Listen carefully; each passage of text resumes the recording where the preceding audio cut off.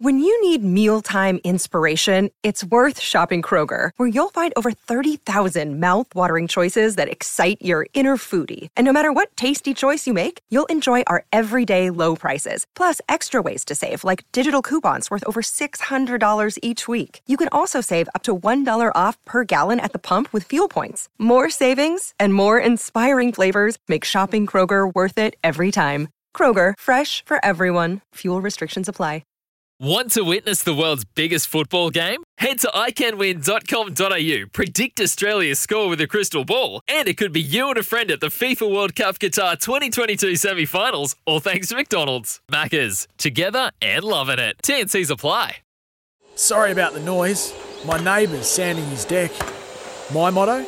Don't work on your deck, play on it. Life's good with a Trex deck, low maintenance with a 25-year residential warranty. Trex, the world's #1 decking brand. Sprinting hard goes Michaeli too. Gets it back to him. Oh, boy, that's a try and a half. That started from inside the 22. Now here's Dixon. Gets it away to Ely. And Stacey Ely is only 6 or 7 metres out. Now here come the runners. Jonah Lowe gets it on to Nabatai Wa. We have advantage for offside. He's got a penalty here and a dive from the line and a try is scored. Minari goes again, but Crutchy gets into it again. What a pass that is.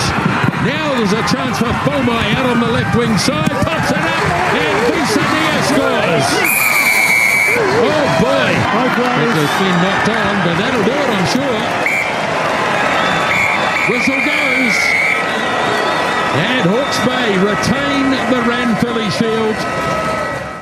Well, some people never get sick of listening to highlights like that. I don't, that's for sure. And I really enjoyed the performance for obvious reasons over the weekend. But even if I wasn't Hawke's Bay based, I'd be hugely impressed with the way that they're playing their rugby at the moment and the record that they're fashioning. And the man central to that is their head coach, Mark Ozic, who joins us this morning. Mark, fantastic performance over the weekend, 5 tries to 1 against a very good Tasman side. What was your reaction to that after the game?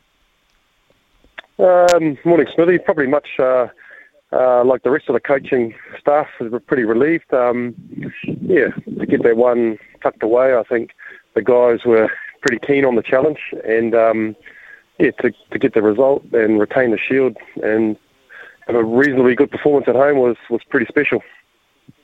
Well, I spoke to Ash after the game, and he wasn't surprised at the level of the performance. He thought there was one that was in the offing. How did you rate that one of the 8 defences of this reign with the Shield? Oh, I made this hugely special, Smithy. The toughest one, I think the guys physically laid it on the line, which through their defence, like the tries were good, but Tasman got some big bodies and big post-meter ball carriers like Frizzell and Paripati Parkinson and Moore, and so the defensive effort to keep coming and keep chopping those guys and just stem the flow in our 22. It was really satisfying the way the boys put their bodies on the line, really defensively. One of the interesting things, one of the trends has been for you guys to have to play catch-up. So that first 17 minutes, 3 tries, that was really, I imagine, what set it up for you. Yeah, we've been really conscious of it. Like as a group, we're trying to find areas in our game to keep improving and evolving. And one of the challenges that we've put in front of the guys is not dipping the toe in and not waiting for oppositions to feel them out. Actually, we're good enough, and we need to go and assert ourselves and just be more confident in who we are and what we're about. And that's been growing slowly within the group as they've matured and got a few more runs on the board, so to speak. So that's been a real focus for us the last few weeks, is to start well and pull the trigger on our game. And if it presents in the first play, then pull the trigger and not be hesitant and back ourselves. And so it's been an area we've talked about and try to grow with the guys and how we train and how we talk and just our belief really to go and play it the way we want to play footy. Regardless of the fact you scored 5 tries to 1, there were times where even towards the game, end of the game, that you were under pressure. So I think those goal line defensive turnovers were as big as anything really at that point. Yeah, and I think, again, the defensive effort to keep, like the tackle height was a big focus on during the week to stop those big bodies rolling through contact and offloading. And some of those crucial chop tackles that ended that gain line and gave us some pictures for the referee so we could get on the ball was crucial. And when you get tired, it's easy just to be upright and to ride the contact. And that's the pleasing part, was the defensive effort and to keep coming and to keep those chop tackles coming, which take a lot of effort and courage with those big bodies. And as I say, when we review this with the lads, that's probably the most pleasing thing out of the performance. So you had a 6-2 split in terms of your bench. Your bench always has been quite instrumental for you. The reasoning behind that and the fact that you were a little bit bare. I mean, Lincoln McClutchie went into halfback right towards the end of the match, but you were a little bit bare in that department in case anything went wrong. So that was a bit of a risk? Yeah, it's a roll of dice, really there. But we know, like, when we go to the bench, we want to go up, and the collisions are important for us. And like playing Wellington last week and then Tasman, like, we're still not the biggest team physically when match up man for man. And so when we go to the bench, we want to go up levels, and we want to go up with our physicality. And so the 6-2 split just helps at the moment with where we want to go to with our game and go up in terms of levels and physicality, Smithy. So it's a bit of a roll of the dice, and we got away with it, and it was a bit wobbly there towards the end. But yeah, it's a bit of a roll of the dice one there, to be fair. Well, one of the things which continues to impress a lot of people, Mark, is the ability to play so much rugby inside the tram lines and involve so many people. I mean, the way you exploit the blind side, etc., in very narrow channels. Is that something you really do focus on heavily? Yeah, and it's out of necessity a lot too. Like we're not the biggest guys, and you look at our midfield with Danny and Stacey, and even our outsides with Bubba, Formai and Jonah. We're not massive men, and so the interplay and the short passing through our skill work and through the comm games and just the way the guys train and play together, and they freestyle a bit. But it's always something we're talking about around short passing and promoting the ball. And so we need that. We need to play in those short channels, and we need to get defences to come to those short channels and defend us and play and take those spaces. And so, mate, it's only a little bit of coaching. The most of it's just the guys, back in their skill sets and putting themselves in positions to support each other. So it seems to be working at the moment, but it's more the players than the coaches, to be fair. Well, Mark, your career's grown alongside the growth of some of these players because you've had them at a relatively young age. So I would imagine it's one of the most rewarding things to see that sort of confidence and that team issue performances you've been able to carry through to a higher level than just secondary school rugby, and these guys have grown as a result as individuals. So I got a text in from Ted, and he says, do you encourage your guys not to die with the ball in hand? So you place a lot of ownership on the support players to react. And I think in a way that sort of sums up the question I was going to ask about how hard do you work on the offload situations? Yeah, we every time we have our backs units, we warm up with some sort of offload game, and we finish. If I go a week without doing catch and pass or some sort of offload or play through contact with the boys, always presenting those pictures for them, and so it becomes second nature that they can put the ball into space, and then we talk about decision making. Sometimes it comes off, sometimes it doesn't, and then we'll pull the footage up as a back group and say, well, is that a good decision? Is that not a good decision? And so such like so. Like we want to promote it. We want to promote the boys playing, and we want to promote good decision making. And sometimes the balance of having a breakdown or moving the ball comes down to a millisecond, and so it's something we talk about and try and practice for sure, but it doesn't always come off, to be fair. As you see the competition now overall, how do you see it unfolding? For instance, do you believe that might have been the last Shield Challenge? I mean, there was one, I think, for Waikato in the pipeline somewhere. Yeah. What is your understanding as we look to go forward now? Yes, so we are set to play Canterbury this week, and then moving forward, there's obviously Manawatu and Waikato to play as well. And so really the mindset for us is just week by week and keeping the guys focused on the week ahead. And like we've no idea what's happening with COVID. We've got no idea and no control over what the government interventions may or may not be. And so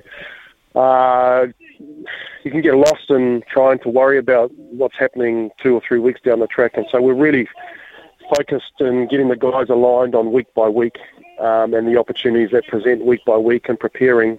And the rest of it's really out of our control of what the draw will look like and how it's going to unfold. And it makes it difficult to plan. It's difficult on guys to rotate guys in and give guys breaks, and all that stuff's gone out the window in terms of growing other people and trying to promote other guys and give them opportunities. It's been quite hard to manage the players in that sense because there's no certainty.